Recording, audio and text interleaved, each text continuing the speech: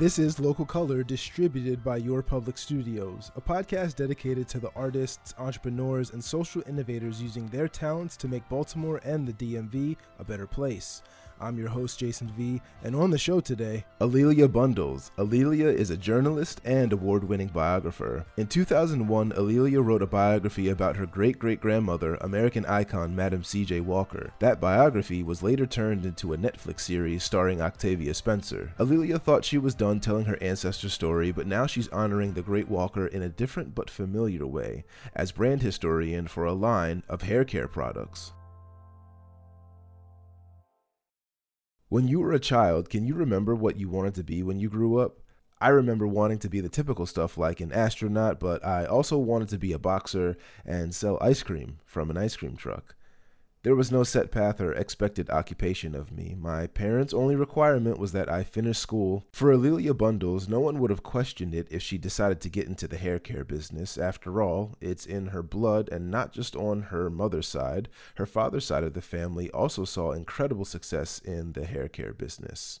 As we mentioned, her great-great-grandmother is Madam C.J. Walker, America's first self-made female black millionaire who made her fortune selling cosmetics and hair care products to black women in the late 19th and early 20th century. However, A'Lelia had a different calling, one arguably as important as hair care for black women. She became a writer and journalist and spent 30 years in the media industry reporting on stories that were important to the black community and gave visibility to our problems. As she rose through the ranks and became a media executive, and even during her school years, A'Lelia rarely mentioned she was essentially black royalty. She wanted to establish her own legacy, not one given to her because of her name. A'Lelia's story starts in the Midwest, Indianapolis to be exact. It's where she was raised. I asked if her parents demanded she follow in their footsteps, or were they okay with her following her own path.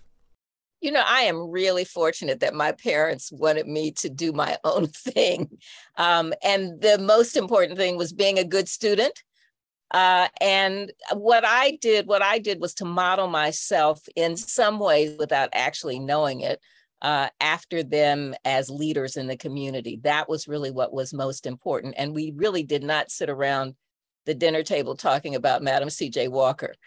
I sort of saw my parents in action. I would go with my mom to her office from time to time and see her in, being a boss, but being a boss who really had a really positive relationship with the other people, whether it was the ladies in the factory or the elevator operator or the secretaries in the office. So that was what I saw being modeled. I saw my dad being a leader in the community, and that was what was really important. And my passion, while my parents were business executives, my passion was writing. And I worked for the school newspaper in junior high school and really followed that. I learned later that my dad had been one of the first Black graduates at Indiana University School of Journalism, but there had not been doors open for him in the late 40s and early 50s. And so he did not become a journalist. He did for a little while. He did some stringing for Jet and the Pittsburgh Courier. But without knowing it, I was in some ways, following a path that he had really pioneered. Okay.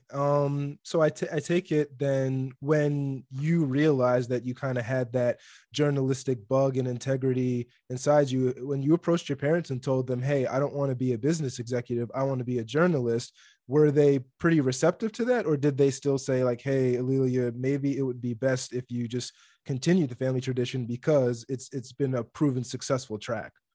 They never said it to me. They never said you should follow in our footsteps. That was just never a conversation. I was just so bitten by the writing bug that that's what I was doing. I mean, on summer vacations, we often went to hair shows with my dad. And sometimes as a little girl, I was a model in those hair shows, but there was never anybody trying to push me in that direction. I mean, I worked in my dad's office and I filed the order forms from beauty supply places during the summers. So I was familiar with it. When we went on vacation, we always had dinner with like the Black-owned beauty supply family. But there was never any pressure for me to be in the business. I was familiar with it, but they really wanted to encourage me to do my thing, to follow my passion, and to be a good student and to be good at what I did. That was really the most important message from them. Was there ever the concept or idea of Black excellence when you were growing up, or is that something more of like a recent invention? Oh, no, it was very much a part of my childhood and of my upbringing. My parents were born in the late 1920s. They were children of the Depression. And while my mother's family was more prosperous than my dad's family, they both had a strong work ethic and a great belief in education. My mother's father and grandparents, actually my mother's parents and grandparents on her father's side had all gone to college. And they were, my great grandfather had been valedictorian of his class at Lincoln University in the 1880s. So that was very much a part of who my family was. So the idea of excellence was very much surrounding me. And then I would see my mother's friends. She was in a social club and they were all working mothers and many school teachers, but they also knew how to have a good time. My dad's friends from Indiana University, they, were for the most part men who had been in World War II or the Korean War. They were integrating Indiana University. They always believed that they were supposed to be very good, and they had to, as we know, be twice as good. So that was very much a part of my upbringing. Of course, in one's extended family and in one's extended community, there are always folks who are struggling. And so that was also part of what I saw. It wasn't an elitism in the way that you think that you're better than others, but that you really do see it's important for you to be good and it's important for you to give back. Yeah, based off what you were saying earlier about how you saw how the business owners in your family treated the employees, as you said, they weren't really trying to raise you or train you to be a boss per se. It sounded more like they wanted you to see what a good leader looks like and how when you are good to people that do for you, they will in turn be good to you and do for you in return. Yeah, I very much so. So the final question that I have, and I know that I didn't write these down, but just you speaking of it reminded me a few years ago, I had bought my mom a book, and it was about the upper echelon of like the Black population called Negroland. Are you familiar with that? Yes, absolutely. So would you say that your family was a part of that cohort, or was that something that was a little bit more removed? I am very familiar with Negroland. And interestingly, the author is writing about Chicago in the early 1950s, Margot Jefferson, and she's a year or two older than I am. And we actually lived in that same neighborhood when I was born in Chicago in 1952.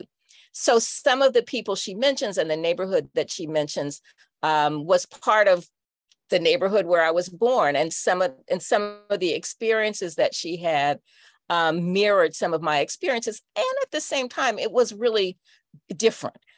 In Chicago, in the Hyde Park area, and she went to the lab school at University of Chicago.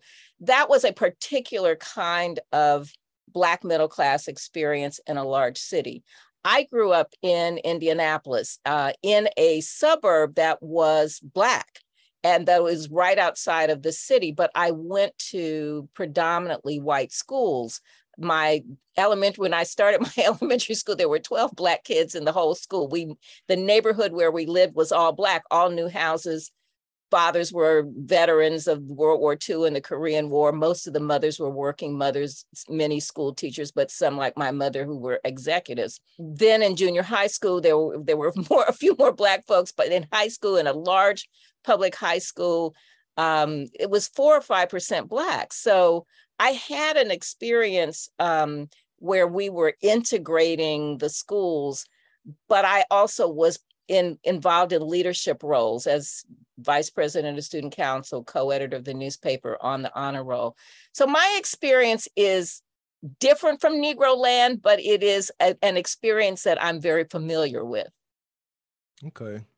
So you talked about your time attending public schools and the high schools, and once you finished high school, you went to Radcliffe College, which is the sister school for Harvard College. In doing my research for this interview and researching Radcliffe College, students had commented on how they felt a little more disadvantaged at Radcliffe as opposed to Harvard. Some would characterize it as separate but equal. But as somebody who attended Radcliffe, what was your experience like? And do you feel like you had probably maybe a different experience because of the family that you came from? That's a really interesting question, and a lot to unpack, because I think it depends on the era when you attended Harvard and Radcliffe. So when I arrived in Cambridge in 1970, the dorms were co-ed. The classes had been co-ed really since World War II. So Radcliffe was different from Barnard, for instance, which was really separate from Columbia, different from Wellesley, different even from Jackson. So my experience was very much a co-ed experience. And, the interesting thing is that now Harvard and Radcliffe are entirely merged. Then it was sort of a merger, non-merger, because Radcliffe still had its own endowment. But all of the classes were together. The dorms were co-ed at that point. And really, the truth is, it was harder to get in as a woman than it was as a man, because the ratio was 4 men to every 1 woman. So there were like only 300 women in my class. About 30 or so of us were Black. And I would say that what was more characteristic of my era is that we were the first, sort of significant cohort of African-American students. We were the second class admitted after the assassination of Martin Luther King. So where there had been about a dozen, Black girls in my class the year before, there were 30 some of us by that point, by the time I got there. So it was really, and at that point, there was a critical mass of Black students in the Boston area. So it was kind of a really interesting time to be there. And I didn't feel any kind of separateness or diminishment because of my gender. I will say that. How would you rate like your overall experience attending Radcliffe? I know that with some Black people, like honestly me, I went to a PWI, and there are times where I wished I had went to an HBCU. So I would put the same question to you. Do you feel like you should have went to a different school, or did you enjoy Radcliffe? Well, so it's and all of these things have the pluses and the minuses. I would say that my freshman year, my friends at Howard and Spelman were having a much better time than I was. And I said to my father that I thought I should transfer, and he was not hearing that. And so I still did want to transfer, but when I found something that I loved doing, and that was working at the radio station. So I worked at WHRB, I worked in the jazz department, and then I became director of jazz, and I was able to go to jazz clubs for free, and I was able to do programs with music that I loved. Then I found my niche.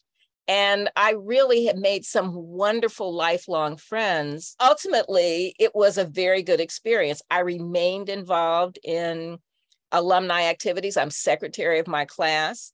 I was president of the Radcliffe College Alumni Association.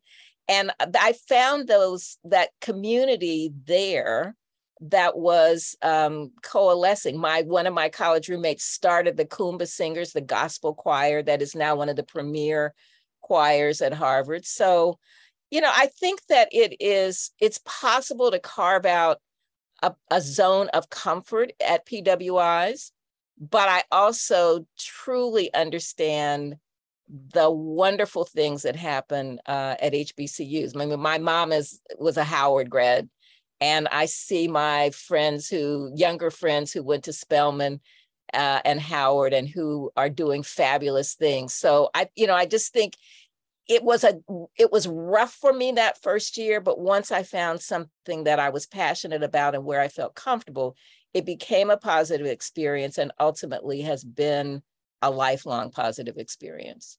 So after Radcliffe, after you graduated, I do believe you worked for a little bit, and then you ended up in. I'm sorry, my cat is bothering me. No worries. You went to Columbia University for grad school. You got your master's in journalism, and then, of course, in the 80s and 90s, you were just like a force of nature working in TV as like a producer and executive. I mean, I used to work in radio. I actually worked at a news radio station in DC a few years ago, WNEW 99.1. So I'm kind of familiar with the industry and how media markets work. You work in some of the largest ones, obviously DC, New York. Looking back at the 90s now, you know, we had a different world. We had Living Single, Family Matters, all of that stuff. So it felt very Black for TV sitcoms. But what was the social climate like for a Black executive working in media and development at that time? That, you know, that's when I reflect on that, it really was an interesting time. And I think I ended up doing journalism when I was graduating from college in 1974 and then making the decision to go to Columbia's School of Journalism, because at that point, Hollywood was really not open for Black writers. You know, Spike Lee was starting to do something, and then Cosby came along, and there were Black writers who worked for that show, but that didn't really seem to me to be an option. You know, ultimately, a couple of my college classmates worked at HBO, worked at Sony Pictures, but that did not seem to be a door that was opened. And so I followed that journalism route. And I also, by being a graduate of Columbia in 1976, I benefited from women suing the networks and suing Newsweek, because at the networks, women would get hired as secretaries and researchers, and young men would get hired as desk assistants and assistant producers. And the women would remain secretaries and researchers, and the men would become senior producers and executive producers. So there was clear gender discrimination. Mm-hmm. And so when I graduated from Columbia in 1976, I was hired in a management training program that was really focused on hiring people of color. And that's how I came through the door. And it was really kind of an interesting golden moment where there were a number, for the first time, you know, more than one or two Black producers and even some bureau chiefs. So I was part of that wave of women, and especially African Americans, walking through some of those doors that had just been opened. It was different from the 90s, the 70s and the 80s, different from the 90s when entertainment had a different, you know, kind of vibe. But in news, it was a moment when there were really only three networks and PBS. So the evening news was the gold standard for the coverage of news. And news was really about serious news. It was, you know, Watergate was part of my early experience, where you didn't have so much fluff and so much entertainment, and you didn't have cable news and a lot of the polarization. That being said, it was still a place where the news was not very diverse, what actually ended up getting on the air. Mm-hmm. I remember, both having some great mentors and learning my craft and, you know, being able to become experienced and getting promotions. I remember having a couple of racist bosses, you know, through the time period. I mean, that happens. Yeah. But I also remember getting to the point where I had, you know, enough respect, I guess, and enough clout that we were evaluating the images of Black people and of people of color on the air. And I remember doing a study for Roone Arledge, who at the time was the president of the news division. And I looked at several hours and months of the evening news to see when somebody of color was on the air. Mm-hmm. It happened to be during the period of time of the O.J. Simpson trial. Ooh. So Black people, people of color were not being put on the Sunday shows as experts. If there was a flood or a hurricane, the people who were interviewed were almost always white, even if you were in an area where there were people of color. And I remember in my final report, they gave the number of times somebody Black, somebody Latino, and somebody Asian appeared on the evening news. And the one Asian American who appeared on the evening news was Judge Alito from the trial, from the Simpson trial. The only person who got on. And so that was telling. Whenever somebody was on welfare, the B-roll in the tape library was somebody who was Black, even though the majority of people who were receiving public assistance were not. So that was an interesting time to try to speak up and try to, right some wrongs. We'll be right back after a quick break, and when we return, I continue my conversation with Emmy Award-winning journalist and biographer A'Lelia Bundles. I'm Jason V. This is Local Color. Stay with us.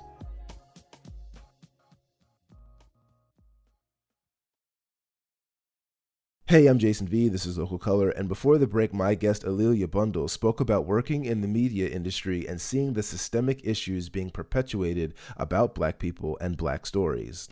As we continue our conversation, A'Lelia talks about the rest of her media career and how the secret of her lineage eventually set her free.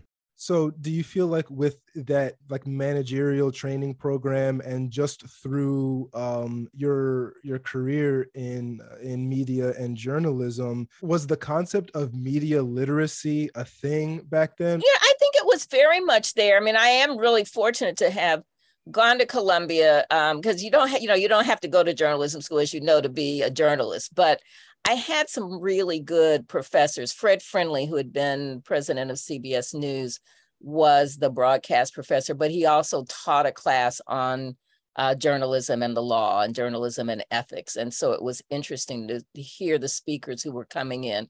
We learned about Joseph McCarthy and the hearings. And so the parallels to that era on people on the right, misconstruing facts and weaponizing and demonizing people. I saw what was going on and how people could be manipulated even during that period of time. So in some ways, there's nothing new under the sun.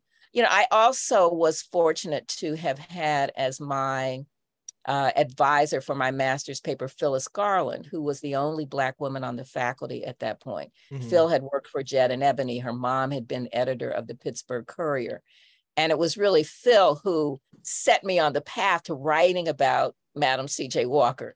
When I met with her about my topic, I had some cliched ideas, and Phil at the end of the conversation said, "Your name is A'Lelia. Do you have any conversation to Madam Walker and A'Lelia Walker?" And I said, "Yeah, that's my family," because I wasn't really walking around talking about that. I wanted to be my own person. And Phil looked at me and she said, "Well, that's what you're going to write your paper about." And it was the beauty of having the only Black woman on the faculty, recognizing my unusually spelled name and realizing that it was an important story that needed to be told. So she was, kind of an angel who was there to put me on a good path.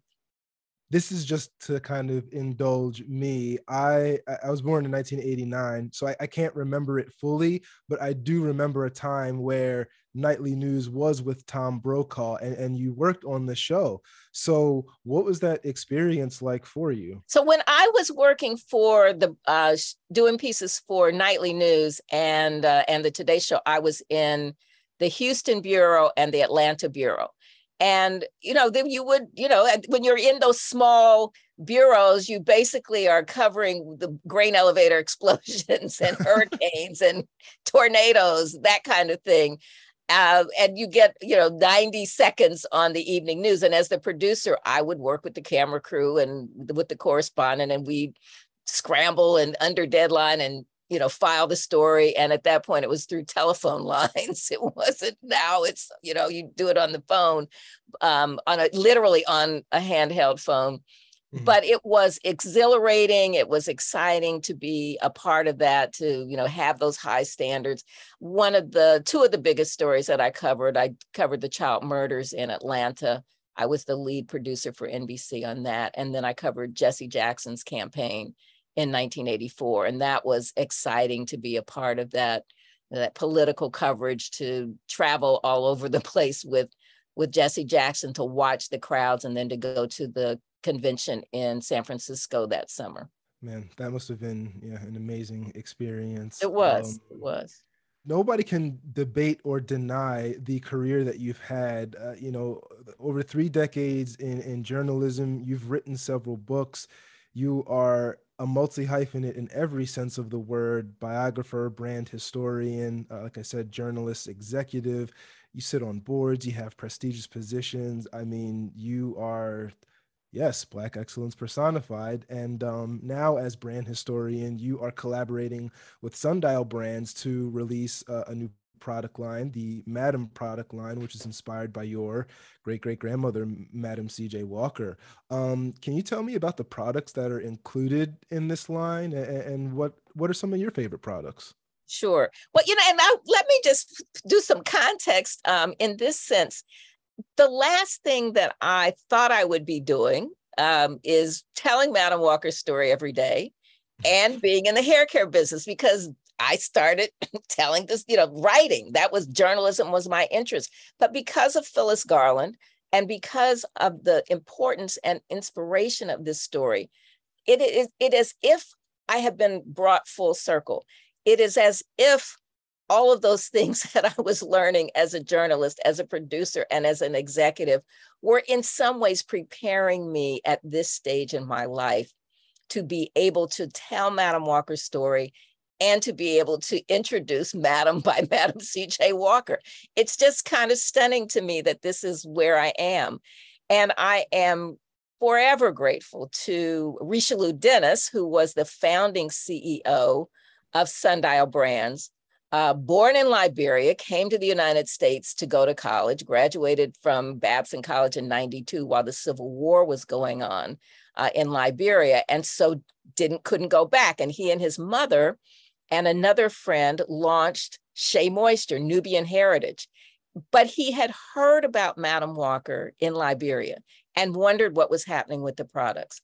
And so eventually he acquired the trademark for Madam Walker and then reached out to me, and I became involved with his iteration of creating products using the Madam Walker legacy. And then when Rich sold Sundial Brands to Unilever, Cara Sabin became the CEO. And this was right around the beginning of the pandemic. And Cara and I began talking about what can we really do to lift Madam Walker's legacy up and make products available to a large number of people. So hence Madam by Madam C.J. Walker.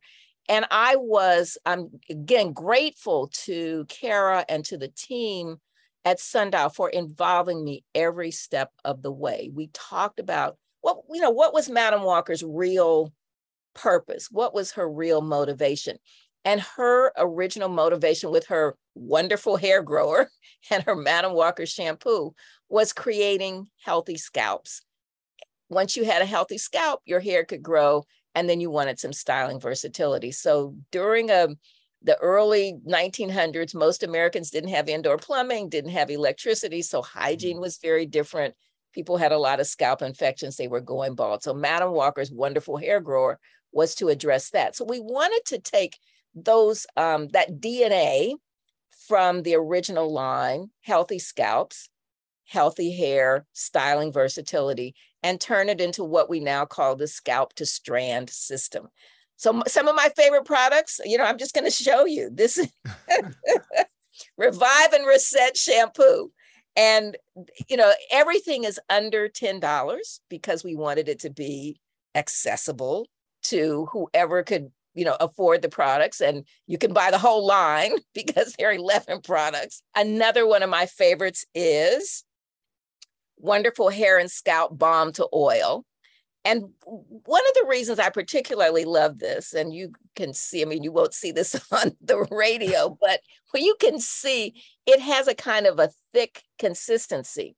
Right. And it is reminiscent of Madam Walker's original wonderful hair grower. Now, the difference is with 100 years of research and development in science and technology, the ingredients are different.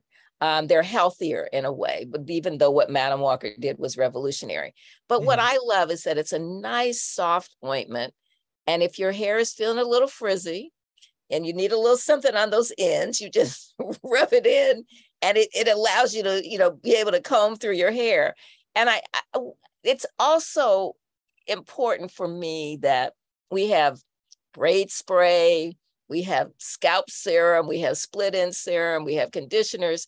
So all of those things, no matter what your hair texture is, because we do have that spectrum of hair texture in our community, there's something that should work for you.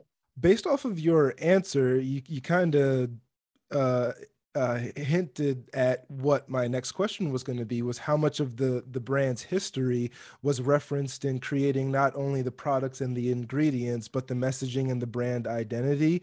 If there's other things that you would like to touch on, please feel free. But it sounds like, again, you being involved in the process as the brand historian, you made sure that it was done correctly. Oh, absolutely. I mean, I really did. I really was involved from the early meetings with just concept, what things would be important to revive from the early era, to looking at the brainstorming that was going on with an incredible creative team on getting at the, origins and what Madam Walker thought was important, the messaging, the packaging, these sort of turquoise and lavender and purple colors. Those were some of Madam Walker's favorite colors. So we made sure that was incorporated. Even her signature appears on the packaging. So it was very much about trying to, pay tribute to her legacy while also being inspiring and giving people the benefit of this century's worth of research and development. Why did you decide to collaborate with Walmart in terms of distribution over other drugstores? So Walmart actually approached Cara, and Angel Beasley is a sister who is an executive at Walmart and who very much wanted to do something in that space. I mean, she deals with a lot of the textured hair products. And we know that Madam is a very strong, brand. The name still resonates with people. And so the decision was to go with Walmart and to go with a place where many people shop. It's in 3,000 stores. We knew there would be wide distribution, and also that we could have a price point that would be affordable. What does the future of hair care look like for Black women? Well, Jason, I have been in my 70 years. I have seen the whole thing, from press and curl to perms to afros to people going back to press and curl to people doing extensions and lace front wigs and locks and twists and all of this. So what I see now is a real versatility. And I am personally comfortable with my natural hair. I don't really like to have chemicals, and I'm not putting anything in my hair, and I am happy to have my gray. So that's who I am. But I also do love seeing a younger generation just being, free with their styles and feeling one day like they may want to have it straight one day. They may want to have it blue the next day. They may want to twist it the next day, and just sort of seeing it as an accessory.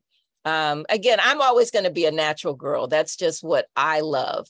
But I love the fact that people are happy to experiment. I do what's easy because I don't really like to have to think about it too much. But I just, kind of admire all of the styles that people have. So I think the future is, what we would love the future to be is that people use Madam by Madam C.J. Walker, but whatever they use, that they focus on the health of their hair, the scalp, treatments and taking care of their hair so that their hair is in good shape, so that when they want to have some styling, they're able to, start with a strong base. Let's say somebody hears this interview when it comes out and they say, oh, I want to go out to Walmart and buy some Madam by Madam C.J. Walker products. Are they available for purchase now? Oh, absolutely. The products launched in late January, and they are in 3,000 Walmart stores. So you can go in those stores, and you also can order them online at walmart.com. So they are absolutely available. And you can, if you can go online and do madambymcjw.com and see a website that will describe the products, and on Instagram and TikTok, there are lots of demonstrations with people showing you how they're using the different products. What's up next for you? Like, you have done so much in your life and in your career. I feel like me sitting in this position, I'm like, man, I wish I could aspire to be like a quarter of what you have done. So yeah, what you got cooking? So Jason, you know what? I am really glad. I'm really glad that I've had so many opportunities to do a lot of different things. I really am grateful for my 30-year career in network television news. I've been gone from that for a decade and a half, and I've really used this last decade and a half serving on nonprofit boards. But all of the things that I'm doing are things that I really love. Whether it's the March on Washington Film Festival, or whether it's lecturing at Indiana University, and, just doing things in the community that I hope that I'm able to use some of the gifts that I have, that I'm able to give back and to share and to help the next generation. The books that I write, I think, are a key part of my legacy, because when I was growing up, there were very few books that had anything about women and people of color. Mm-hmm. And so I write the books that I write because I want future generations to have this information, especially now at a time when so many people are trying to once again erase and obliterate our history. So that's really important to me. And being the brand historian for Madam by MCJW is yet another way for me to tell that story. Everybody who's a woman, and men too, but everybody who has hair has to use some kind of product. And so having Madam by MCJW means that every time somebody opens that jar, there's a story there. And I want to be able to make sure that I'm helping people tell that story and helping inspire people. A'Lelia, thank you so much for this opportunity. I really enjoyed the interview, and I hope that you also had a good time as well. Oh, absolutely. I really appreciated it. I'm looking forward to hearing it and then seeing, what happens, what your audience thinks. I listened to a few of your podcasts, and I really love that you're trying to connect people to entrepreneurship and make them aware of it, generational wealth. All of those things are just so important for our community. So, thank you very much for being interested. That was multi-hyphenate extraordinaire A'Lelia Bundles. Check out Madam by MCJW.com to learn more about the hair care line inspired by her great-great-grandmother, and follow A'Lelia on Instagram at A'Lelia Bundles. Thanks for listening to today's episode of Local Color. The podcast is hosted and produced by me, Jason V, and distributed by Your Public Studios. New episodes of Local Color drop the second and fourth Wednesday of each month. Subscribe wherever you get your podcasts, and be sure to rate 5 stars and leave a review. Learn more about Local Color at wypr.org.